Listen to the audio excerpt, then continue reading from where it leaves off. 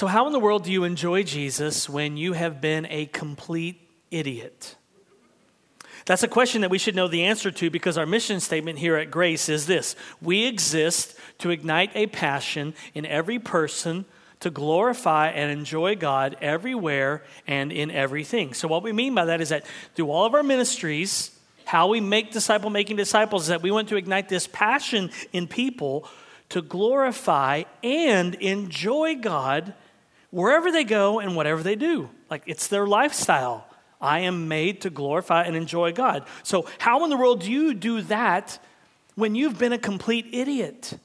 How do you individually glorify and enjoy God when you've been an idiot and made a mess of your life?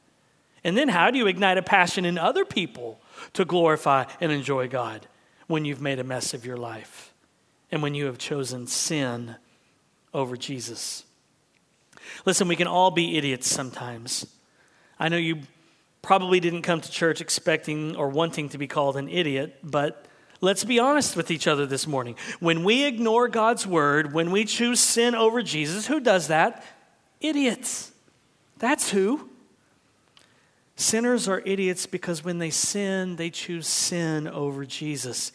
It's dumb to choose sin over Jesus. It's dumb to ignore God's word and try to live according to our own wisdom, right? And that's dumb, right? Can we all agree that it's dumb to ignore God's word and to try to do life our way? It's dumb to sin. And since we all sin, and since we all choose sin over Jesus all the time, what does that make us? Idiots. Listen, I know we don't like to be called ignorant or to be called idiots. We don't like to be told that we are sinners. But if we can put our pride aside for a moment and accept what God's word says about us, then we really will begin to experience freedom. Because God's word does not idealize us. God's word does not play dress up with us. God's word is honest about our very real condition. And you have to love that about God, don't you? He's honest about us. And if we can learn to accept what he says about us in his word, then we'll start to get some traction and we'll begin seeing that we can walk in newness of life, as Paul says in Romans 6:4. So back to the question, how in the world do you enjoy Jesus when you totally mess up your life? How in the world do you enjoy Jesus when you've been a complete idiot? Well, you have to remember the heart of the gospel, that God always meets our mess with his mercy. And that's really good news. Because have you ever really blown it? I mean, really, really, really messed up. And you kind of dreaded coming back to Jesus with your tail between your legs? Have you ever felt like you should be put in a timeout because you've been a bad Christian? Have you ever promised Jesus that you would never do a particular sin again, only to go and do said sin, but to do it even quicker than you thought possible? Have you ever just been a dummy and dabbled in sin knowing it was killing you? Just saying, I know this is going to kill me, but I want it bad enough. I'm just going to do it. Have you ever just stumbled over your own Christian feet? Yeah, me too. And I'm a pastor. Well, I've got some good news for you today. God always meets our mess with his mercy. I mean, isn't that good news? This is the heart of God, mercy. God's heart beats mercy, to not give us what we rightly deserve. It is the desire of his heart to extend mercy to us. It is his delight. He delights to show mercy to us. You may not think that about God. You may think God's up there just like, fine, I'll forgive you. Just don't do it again, or wait a little bit. No, he delights to be merciful to us. God always meets our mess with his mercy. He always meets our failures with his forgiveness. He always meets our guilt with his grace. He always meets our sin with his salvation. This is how God has always dealt with sinners. His tender heart always meets us right smack dab in the middle of our mess. His mercy shows up and remarkably doesn't give us what we rightfully deserve. His mercy always trumps our sin. His mercy always has the last word. And so our sin and our mess and the ugly situations that we create in our lives because of our sin and the ugly situations that we find ourselves in, all that ugliness, all that messiness does not have the final word in our lives. Mercy does. Mercy always trumps sin. Puritan Thomas Goodwin said it this way. He was a really quirky Puritan. He's my favorite. He knew the tender heart of Christ. Another Puritan, Richard Sibbs, taught him that. But I like Goodwin because he was quirky. He used to wear these nightcaps, these little hat things out in public, but he would like stack 7 or 8 of them on top of each other and then walk around town. I guess people would be like, hey, pastor, and man, my pastor's weird. I like weird, quirky pastors. Thomas Goodwin was a Puritan, and he was quirky. He said this, though. He said, thy misery can never exceed his mercy. So no matter how bad you mess up your life, you cannot exceed or go beyond the mercy of God. No matter what mess you make of your life because of your sin, you cannot exceed God's mercy because, as Paul says in Ephesians 2:4, God is rich in mercy. He's loaded with mercy. I have a hunch that someone here today needs to hear this. No matter how many times you play the fool and stupidly choose sin, Jesus will always welcome you home. He'll be waiting on the porch, looking for your prodigal hide to come back home. And when you do, he'll hug you and he'll kiss your neck and he will throw you a party. And you don't deserve any of it. But that's just the kind of God he is. He throws parties for prodigals who come home. How could he be any other way? How could he be any other way but this way? And that's exactly what God did with Abram after he was a complete bonehead standing next to the Egyptian pyramids. So let me show you. Turn in your Bibles to Genesis chapter 12. This might become one of your favorite Old Testament passages because it was originally written to a bunch of idiots who wanted to go back to Egypt and become slaves again because they missed the taste of watermelons. Who does that? You can read about it in Numbers chapter 11. The nation of Israel is tired of manna. And it's like, oh, we missed the watermelons and the leeks and the onions. Let's go back and be slaves again just so we can taste watermelon. Who does that? Idiots. It's true. Sometimes disciples can be idiots. Okay, Genesis chapter 12. Look at verse 10 and hear the word of the Lord. Now there was a famine in the land, so Abram went down to Egypt to sojourn there, for the famine was severe in the land. When he was about to enter Egypt, he said to Sarai, his wife, I know that you are a woman beautiful in appearance, and when the Egyptians see you, they will say, this is his wife. Then they will kill me, but they will let you live. Say you are my sister, that it may go well with me because of you, and that my life may be spared for your sake. When Abram entered Egypt, the Egyptians saw that the woman was very beautiful. And when the princes of Pharaoh saw her, they praised her to Pharaoh. And the woman was taken into Pharaoh's house. And for her sake, he dealt well with Abram. And he had sheep, oxen, male donkeys, male servants, female donkeys, and camels. Now notice that you have the phrase, in the land, mentioned 2 times in verse 10. Think about it. The land that we saw last week in Genesis chapter 12, the land that Yahweh has just promised to Abram, goes through a famine. So Abram's faith will be tested as the land, just like his wife Sarai, the land is now barren. There's been no rain. There's no crops in the field, Lucille. The land cannot produce fruit. No non-GMO organic gardens. The promised land is barren, just like Sarai. So what will Abram do? Well, conventional wisdom says that you go where there is food and water, right? Duh. And that's what Abram does. He heads down to Egypt. He must have read on Twitter that there was food and water in Egypt, so off they go. Now, I don't think Abram is in the wrong or he sinned by going down to Egypt. Many commentators say that. But you know what? The text doesn't say that, does it? And that's kind of important. Abram went down to Egypt because the Nile River was there and he could water his cattle and he could survive. If there is to be a blessing and he is to have descendants, he has to live. So Abram hasn't done anything wrong here by going to Egypt. He just wants to live. He wants to survive. Where Abram went wrong, though, was lying about his relationship with Sarai, his wife. Right before they crossed the state line, right in front of the sign that said, "Welcome to Egypt," Abram told Sarai to tell all the Egyptians that gawked over her that she was his sister. Now, why would the Egyptians whistle at Sarai at the pyramid construction sites? Because verse 11 tells us that she was beautiful. Yes, Sarai is 65 years old, but she's beautiful. In fact, these are the very first words of Abram that we read in Genesis. His very first words in Genesis are this: "I know that you are a woman beautiful in appearance." And since we can be idiots sometimes, let me tell the married men here, say this to your wife often. Tell her that she's beautiful. Stare at her, gawk at her, whistle at her. Don't be a dummy. Now, I've written in my notes here, just sidebar, fight for your marriage.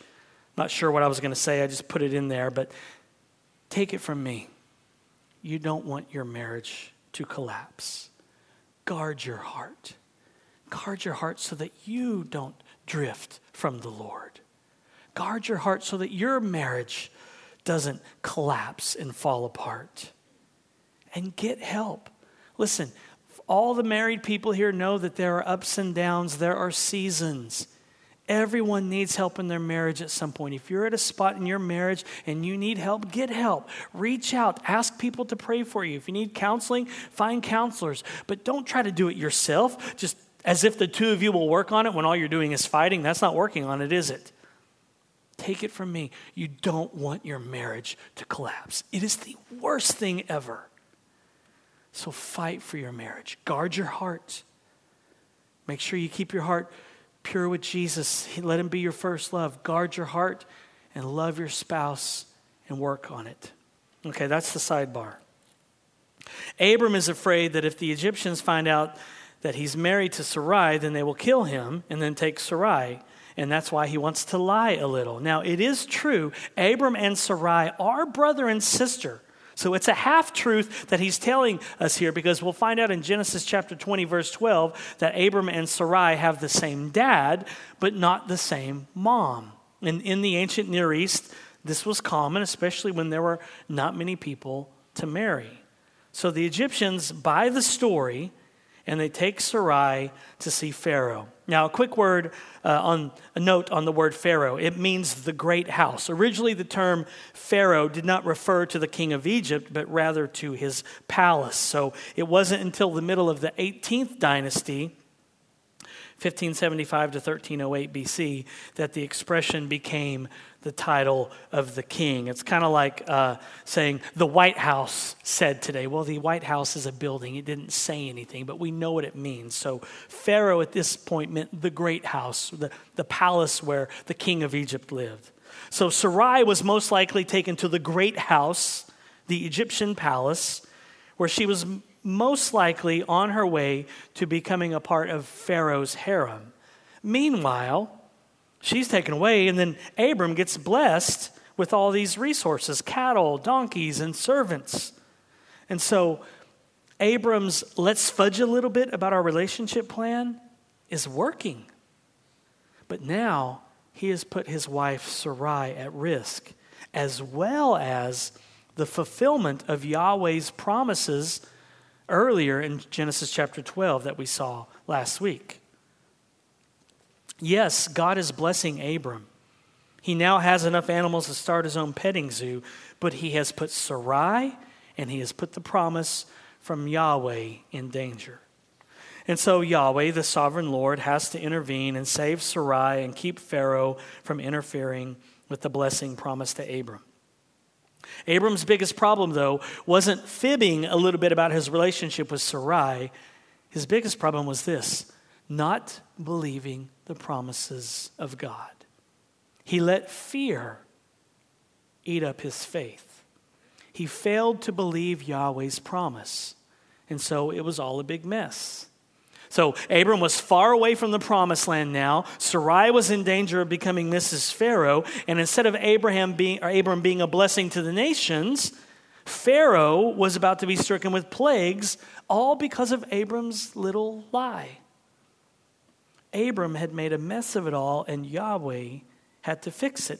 Does that remind you of anything like your life and mine? We're always making a mess of things because of our sin, but God is merciful, and he often intervenes to keep us from making it even worse. His mercies truly are new every morning, and they are new every mess that we create. His mercy meets us in our mess, and that ought to make you want to run down to the communion tables right now, mid-sermon. But let's hold off, and then we'll celebrate the Lord's Supper in just a bit. And so what happened next? If this was a show on Netflix, the episode would end here, and you'd watch the next one right away because you got to know what happens next. So let's find out. Look at verse 17. But Yahweh afflicted Pharaoh and his house with great plagues because of Sarai, Abram's wife. So Pharaoh called Abram and said, "What is this you have done to me? Why did you not tell me that she was your wife? Why did you say, 'She is my sister,' so that I took her for my wife? Now then, here is your wife, take her and go." And Pharaoh gave men orders concerning him, and they sent him away with his wife and all that he had. So instead of being a blessing to the nations, instead of being a blessing to Egypt, Abram has now opened up a can of plagues. Because Pharaoh was about to say, "I do" to Sarai, Yahweh had to intervene and stop the wedding before they ordered flowers. Yahweh's gift to Pharaoh and his house was a great plague. Now, we're not sure what the plague was, but whatever it was, it got their attention, and Abram got his walking papers. He and Sarai were quickly escorted out of Egypt. They messed up and almost messed up the whole Genesis 12 plan. And we, like them, can certainly make things messy and tarnish God's plans, but we can't keep his will from being done. It's true, we will make some terrible decisions in life, and we may make some super sin-soaked, selfish, boneheaded decisions that will wreak havoc in our lives or the lives of the people that we love, and we'll have to live with the consequences of those decisions. But our hope is that these things don't destroy God's ultimate plan. He uses them for his purposes. He uses them for his glory. He even uses all these messy situations for our good. Sure, we may act and behave in a way that dishonors the Lord. We may act like idiots. But in the end, he can turn things around and use them for his glory. And so the story of redemption throughout the whole Bible is that God always meets our mess with his mercy. He always meets our failures with his forgiveness. He always meets our guilt with his grace. He always meets our sin with his salvation. This is how God has always dealt with sinners. Abram failed the test in Egypt. But the good news is that we have a Savior who never failed. Jesus was in the wilderness and endured a 40-day famine, if you will, and he came out victorious, having resisted all temptation. And when we fail him, when we are faithless, just like Abram, we have this promise to fall back on in 2 Timothy 2:13. If we are faithless, he remains faithful. If we are faithless, he remains faithful. That verse right there is your invitation from Jesus himself to walk down to this communion table today in faith, even though you have been faithless. 2 Timothy 2:13 is the personal invitation from Jesus to you today, this morning, for you to walk down to these communion tables, not treating it like a funeral, but a celebration. To come in faith, trusting the promises of God, even though you have been faithless. to come down here and bring your sin, because that's all you can really bring to God. And when we bring our sin to God, he does not show up with a bunch of "I told you so's." He doesn't drop a bunch of "shame on you's" on us. He doesn't meet our mess with "how dare you's." He always meets our mess with mercy, because he is the Father of mercies. So what do you do when you make a mess of everything like Abram and Sarai? Where do you go? You go home. That's what they did. You go home again. That's exactly what Abram and Sarai did. Look at chapter 13, verse 1.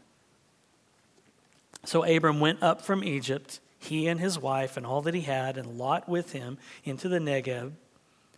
Now Abram was very rich in livestock, in silver and in gold. And he journeyed on from the Negev as far as Bethel, to the place where his tent had been at the beginning, between Bethel and Ai, to the place where he had made an altar at the first. And there Abram called upon the name of Yahweh.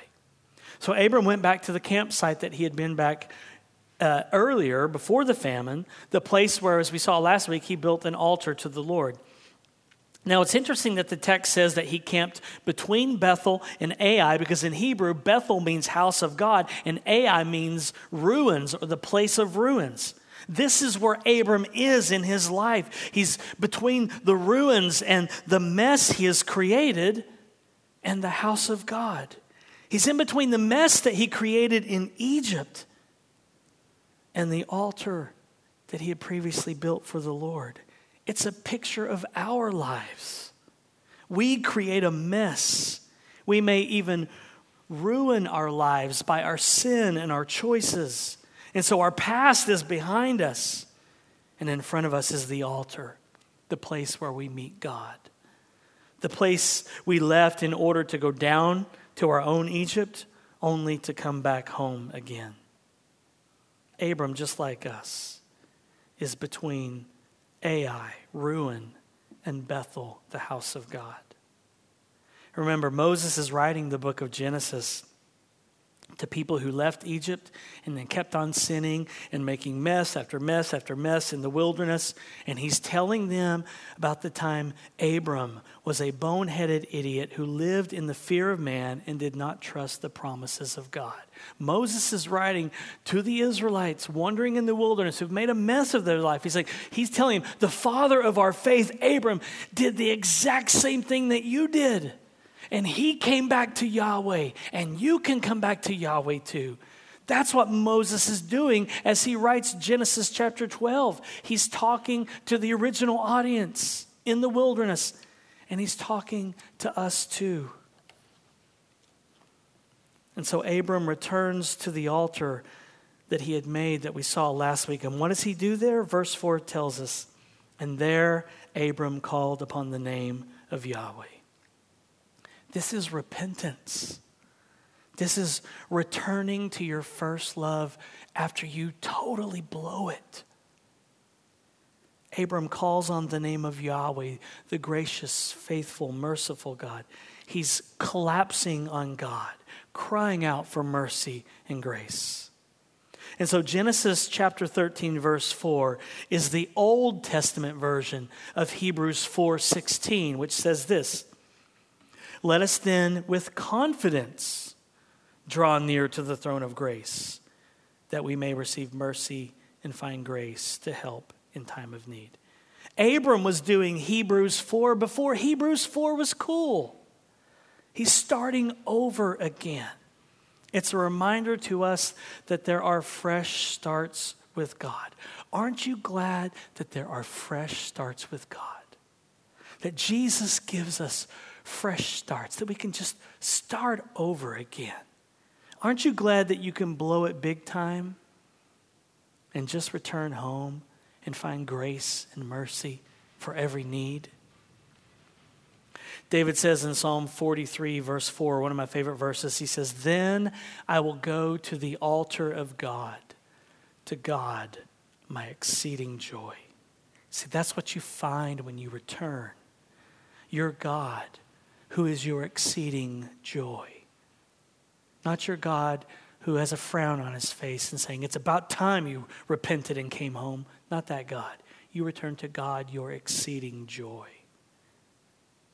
I mean, can it be? Can there be joy at the altar when you return? Can there be joy at the communion table? Thought it was supposed to be a funeral. Can there be joy at the communion table? Can there be joy in repentance? Yes. Some people wrongly think that repentance is like eating liver and drinking sauerkraut juice. Some people wrongly think that repentance and coming back to the altar like Abram is sucking on a lemon. Ugh. But it's not like that at all. It's sweet because you get Jesus. Is that how you typically think of repentance? You think of like, I got to cry a bunch and beat myself up and slowly mosey my way up to God. Maybe he won't notice that I'm there. Or do you think of repentance as, this is joyful because I get Jesus?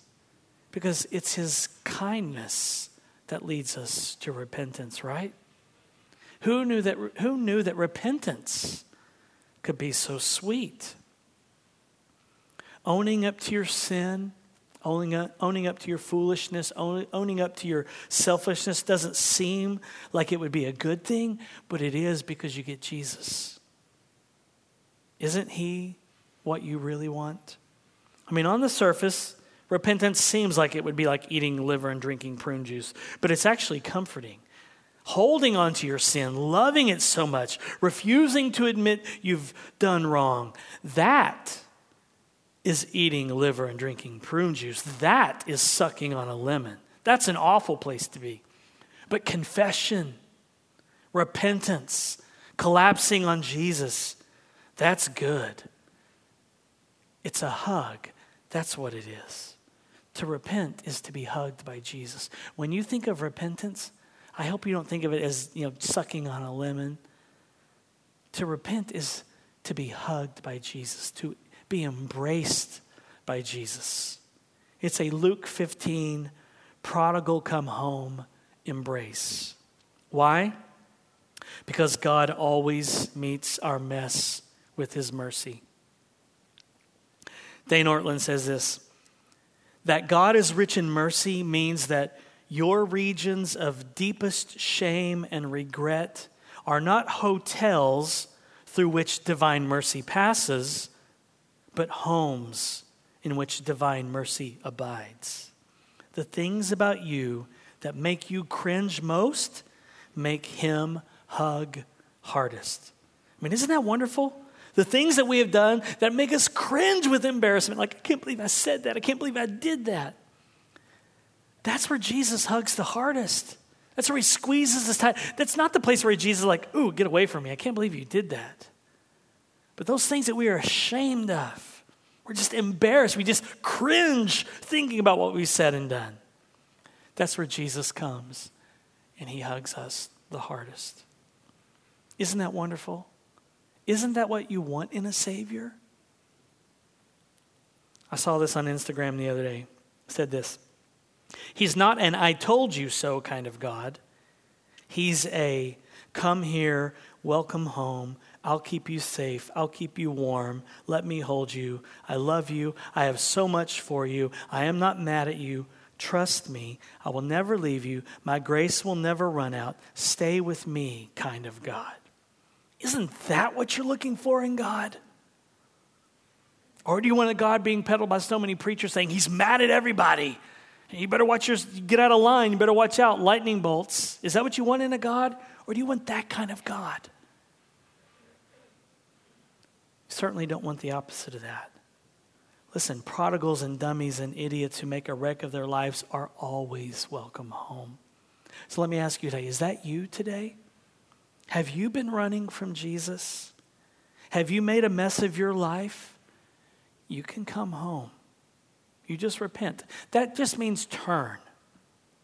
That's what repentance means. It's a change of mind, a change of direction. Jack Miller said that repentance is just collapsing onto Jesus. That's it. You just kind of drop into his arms. You quit running, you stop, you turn, you just fall into his loving arms and say, I'm not going to do that anymore. I'm going to go be with Jesus. Now, sure, the consequences of your sin might remain. Sometimes that's the way. Sometimes you cannot get away from the consequences of your bad decisions, your sin, and your prodigaling. But If it's true that you can't get away from the consequences, let me ask you, what's better? Consequences with Jesus or consequences without Jesus? Trust me, take it from this professional idiot. Better to do consequences with Jesus by your side than to go it alone. Jesus offers mercy and grace to aid you with your consequences. So have you been running from Jesus? Maybe you've been dabbling in porn or drink or harboring bitterness or jealousy. You fill in the blank with whatever you want to.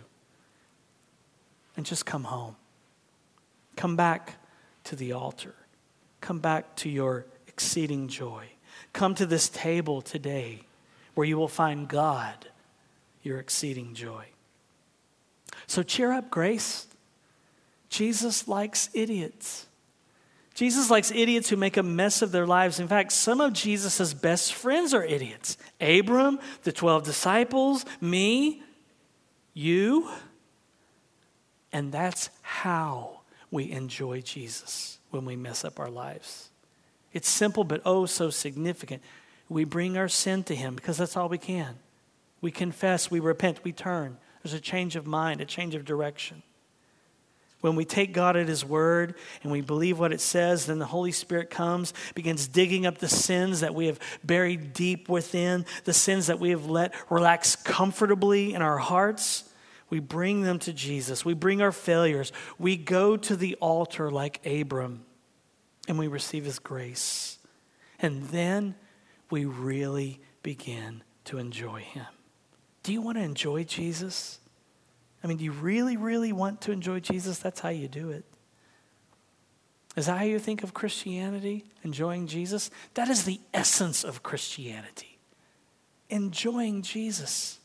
I know most people out there don't think that. They think of Christianity as keeping the rules, staying in line, you're going to get in trouble, God's going to say shame on you. The essence of Christianity is simply enjoying Jesus. Do you want to do that? Imagine what new work of the Holy Spirit would happen here at Grace if we simply brought our failures to Jesus and received his grace, received his mercy with the empty hands of faith. I think we'd actually begin to enjoy Jesus. I mean, imagine that. Enjoying the God who lived and died for us and for our sins. Imagine that. Imagine what new work of the Holy Spirit would happen here at Grace if we started confessing our sins and taking Jesus at his word. How might God change our families, our marriages, our relationships, our church, our city, if we started confessing our sins? If we started taking Jesus at his word?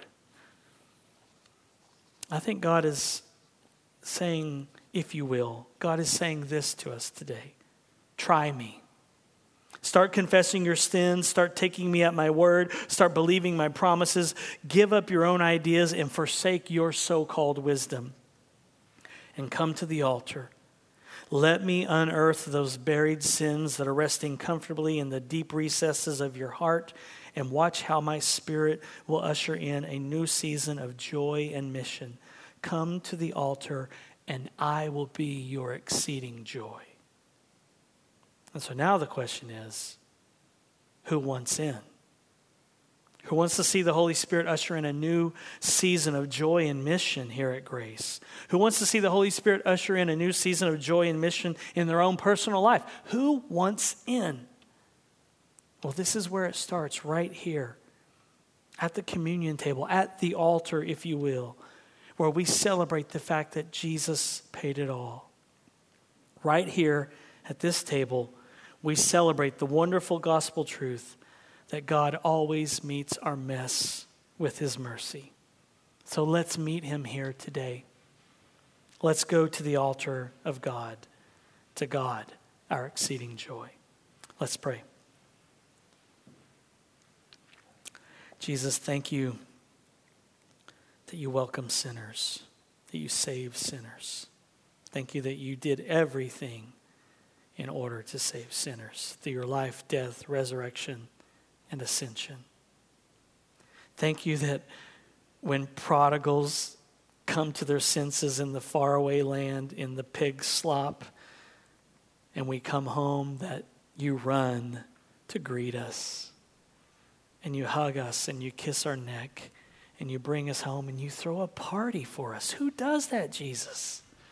Who throws parties for people who have pushed a person away? You do. And so we come to you today, Jesus, and we only bring our sin because it's all we have to offer. And in a glorious exchange, you take our sin and you give us your righteousness. And we thank you for that. Meet us at the table today. Be our exceeding joy today. We want to return to you, Jesus, our first love. In your name, amen.